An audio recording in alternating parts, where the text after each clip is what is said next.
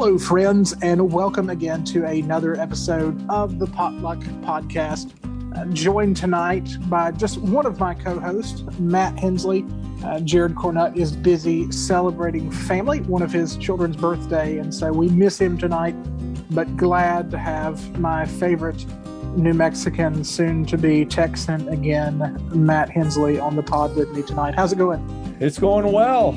We learned our lesson not to record in faith. We recorded an early episode last week for Not Another Baptist Podcast. It was going to go live on Friday. It was all about how great the NAM Replant Summit was, which is all fun and games until Kyle comes down with COVID, and all of his part was a complete bald-faced lie, because Kyle, no, he did not get up and preach on surviving and thriving under massive debt.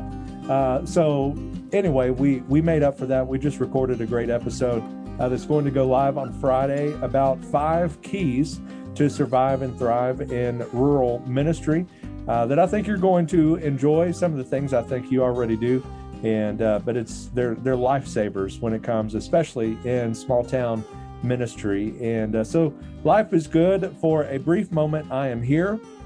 We're recording this on Saturday. I just got back from a drive from Odessa, which was a drive from El Paso to Odessa for a funeral on the way back from my trip to Atlanta. And so I'm here for my final Sunday that's going to take place on August 29th. So a couple of days before this goes live.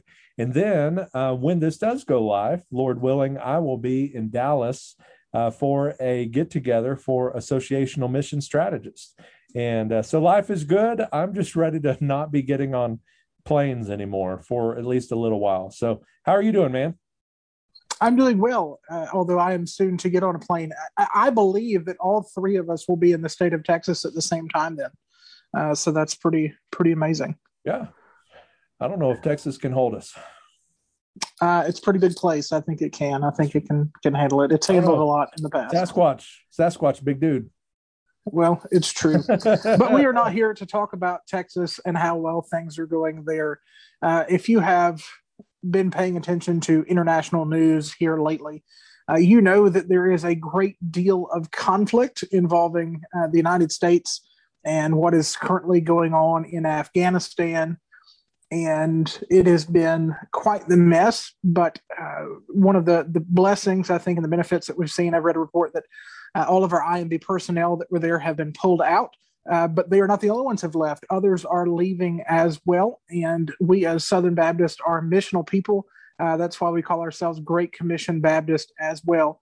And so we're trying to get ahead of the ball and make some plans and preparations to know how to pray and how to prepare for these incoming Afghan refugees. Matt, you want to tell us a little bit about what's going on, how we can pray and what's going on? Yeah. So on the Baptist Press article that we will be linking in the show notes, the executive committee has partnered with Send Relief and issued a prayer guide for those of us really regarding the situation in Afghanistan. And I think even today, there was a dire warning that came out from President Biden about the likelihood of some more attacks. And so these are some simple ways that we can pray, certainly individually, but I think also of value to do so corporately as churches. And I think it would just be helpful just to share some of those. Pray for the Afghan people as they navigate political unrest, violence, and persecution. Pray that they may find peace in Christ among overwhelming circumstances. And it really goes on from there, that God would intervene and glorify his name in this tragic situation, that Afghan believers whose lives are being threatened by this new regime, that we would pray for them, asking God to give them courage and strength, and many more. And all of these are helpful things that either you could break up throughout the week, do it all at once, send it out in your church emails, whatever it may be, but to really have a posture of prayer, because many of us that are listening to this are probably not getting on a plane anytime soon to go to Afghanistan. And though that would be great and a great calling and so forth, we're certainly not minimizing that. But most that are listening to this are pastors here in the U.S. and may not find themselves in Afghanistan, but we can still pray. And so we can see on the news, we've seen on social media, the unrest and everything that is happening, and it is scary what is taking place.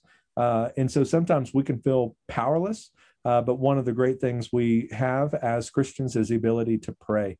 And so it'd be great during this time to lift up our brothers and sisters and those that are just residents of Afghanistan, and certainly for the Taliban. I think there were a few of our guys, maybe Shane Pruitt or some of those guys, that had shared something like maybe there is a Paul among the Taliban, somebody that could be radically saved and lives changed in miraculous ways. And so we can certainly pray for that, pray for the Taliban, that they will turn to Christ. And so all of these things are things that would be helpful to do when we feel perhaps a little powerless on our side of what is going on over there. There's also a few other things about a multi-church outreach ministry that's gearing up for some of the Afghan refugees, and I believe that is out of the Nashville. I don't know if I'll be able to say this name. Tusculum Hills Baptist Church. Pastor Terry Dale Higgins says they all know about the Big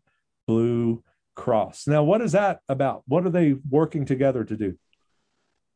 Yeah, so I would probably butcher the pronunciation of that church as well, but I would probably pronounce it a little different. But you and I radically disagree on a lot of different things. So the pronunciation of a church name outside of Nashville does not surprise me at all.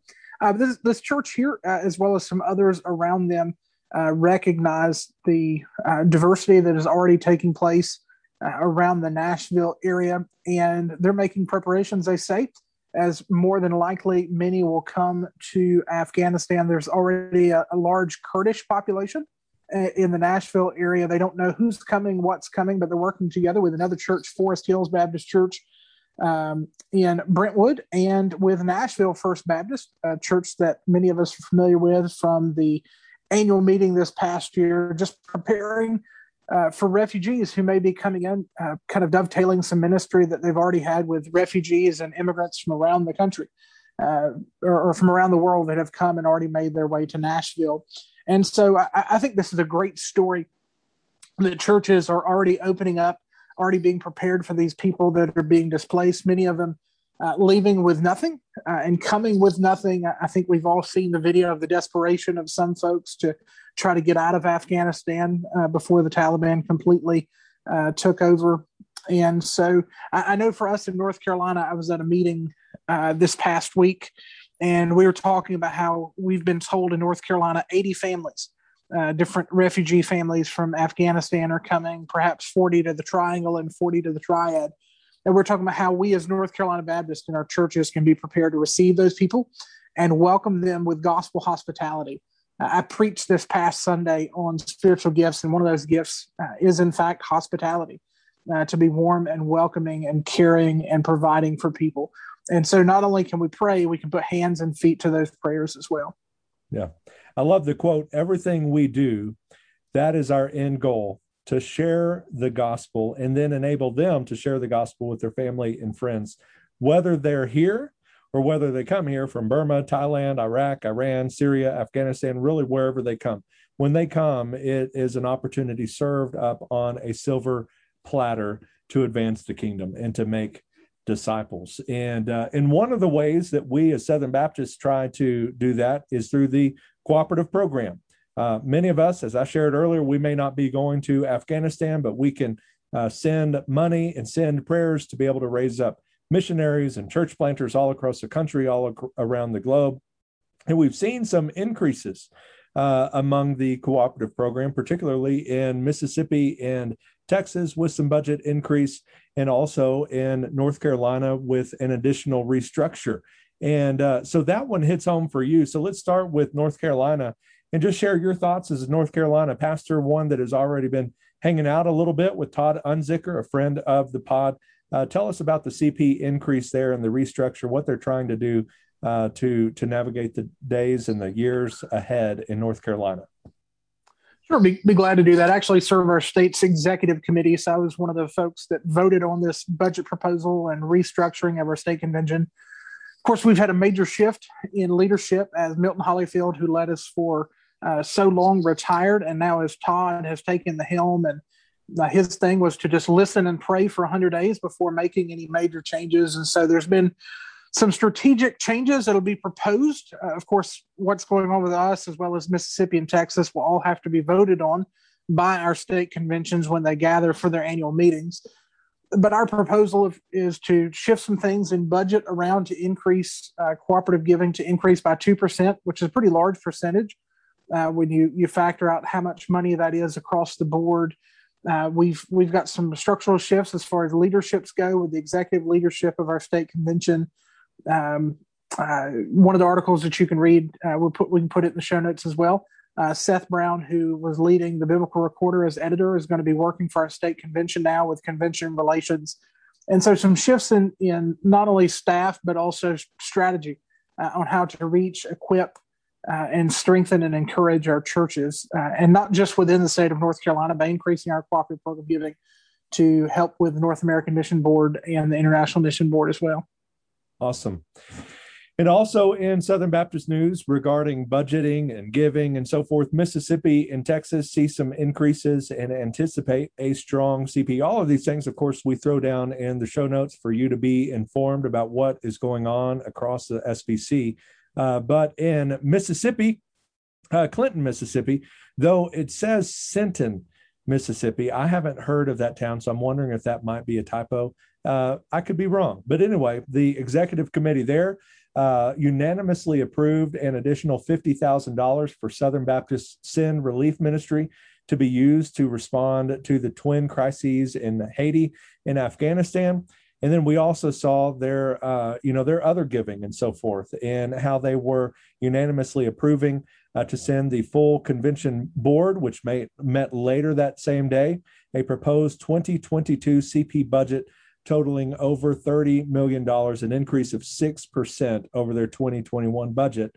And but what is great about that is in the 2022 budget, there's an increase to what the state convention is going to send to the national cooperative program from the current 38% to a proposed 39%. And it might be easy to say, well, that's just 1%. But look at that number there of their entire budget of $30 million. And that 1% is a significant chunk of change. And also in Texas, they maintained their 55%, which is an incredible CP allocation, but they were also able to increase their budget. And so it seems like maybe some of these are states that are strong after the COVID-19 pandemic and so forth, and they are showing that perhaps in their budget. At least the giving is strong, and they're going to be able to do some incredible things. And so we want to celebrate that. But now I'm kind of excited about this. Our Southern culture topic today is what?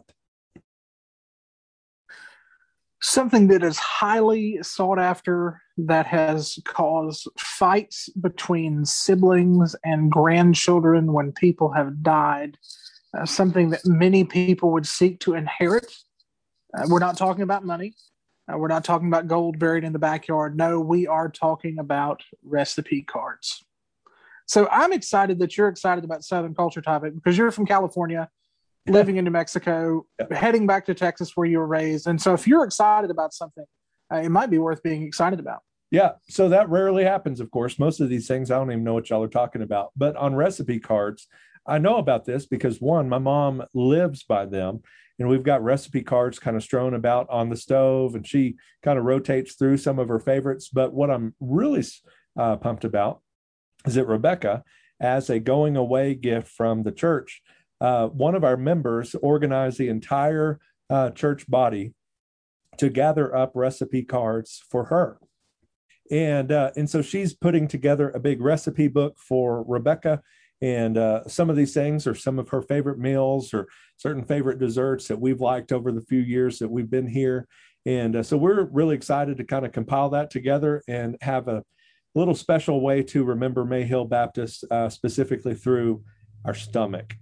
So I guess since you came up with this topic, though I was pretty excited about it, what are your 2 cents for it, or your 2 ingredients for it? Well, I don't have any recipe cards, which is probably problematic. I've had folks many times ask me for the recipe for my barbecue sauce, and I've had people ask me many times for my barbecue rub recipe. However, the first lady has a lot of recipe cards that she have written and has filled out of recipes that she enjoys making, recipes that I enjoy eating. She actually has the cards in a book. The only thing I can compare it to is like a trading card book where the recipe cards fit into little plastic protectors inside of a binder.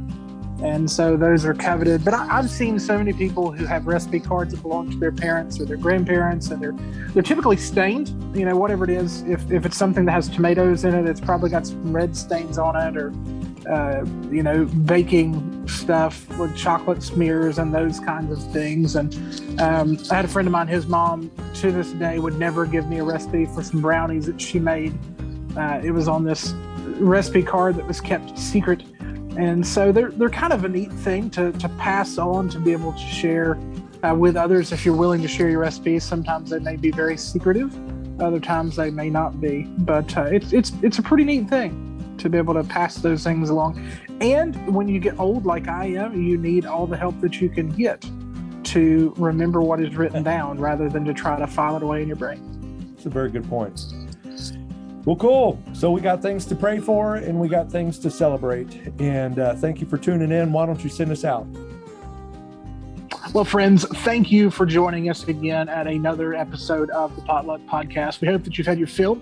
We hope that you've had your full, and that you can write a recipe down and share it with somebody else, and that you'll come back and join us again. Same Baptist time, same Baptist hour. Stay Baptist, my friends.